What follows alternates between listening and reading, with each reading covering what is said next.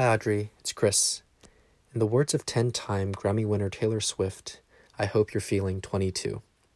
I remember our first time meeting at Winter Retreat 2018. We were in the same small group and got to sit next to each other on the bus going back to campus. And though I don't remember what exactly we talked about, I remember being struck by your honesty, vulnerability, and realness when you talked about your life and faith.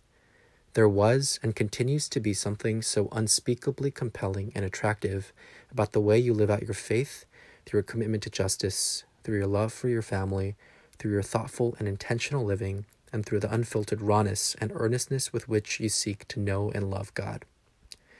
There's so many memories and conversations that come to mind when I think about our friendship.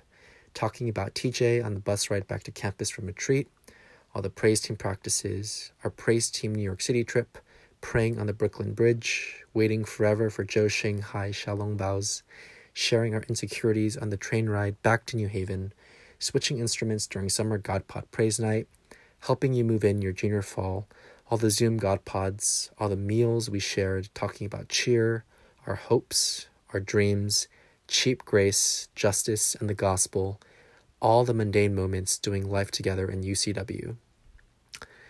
Just thinking about these things makes me super nostalgic and makes me feel so thankful that our lives were able to intersect at Yale.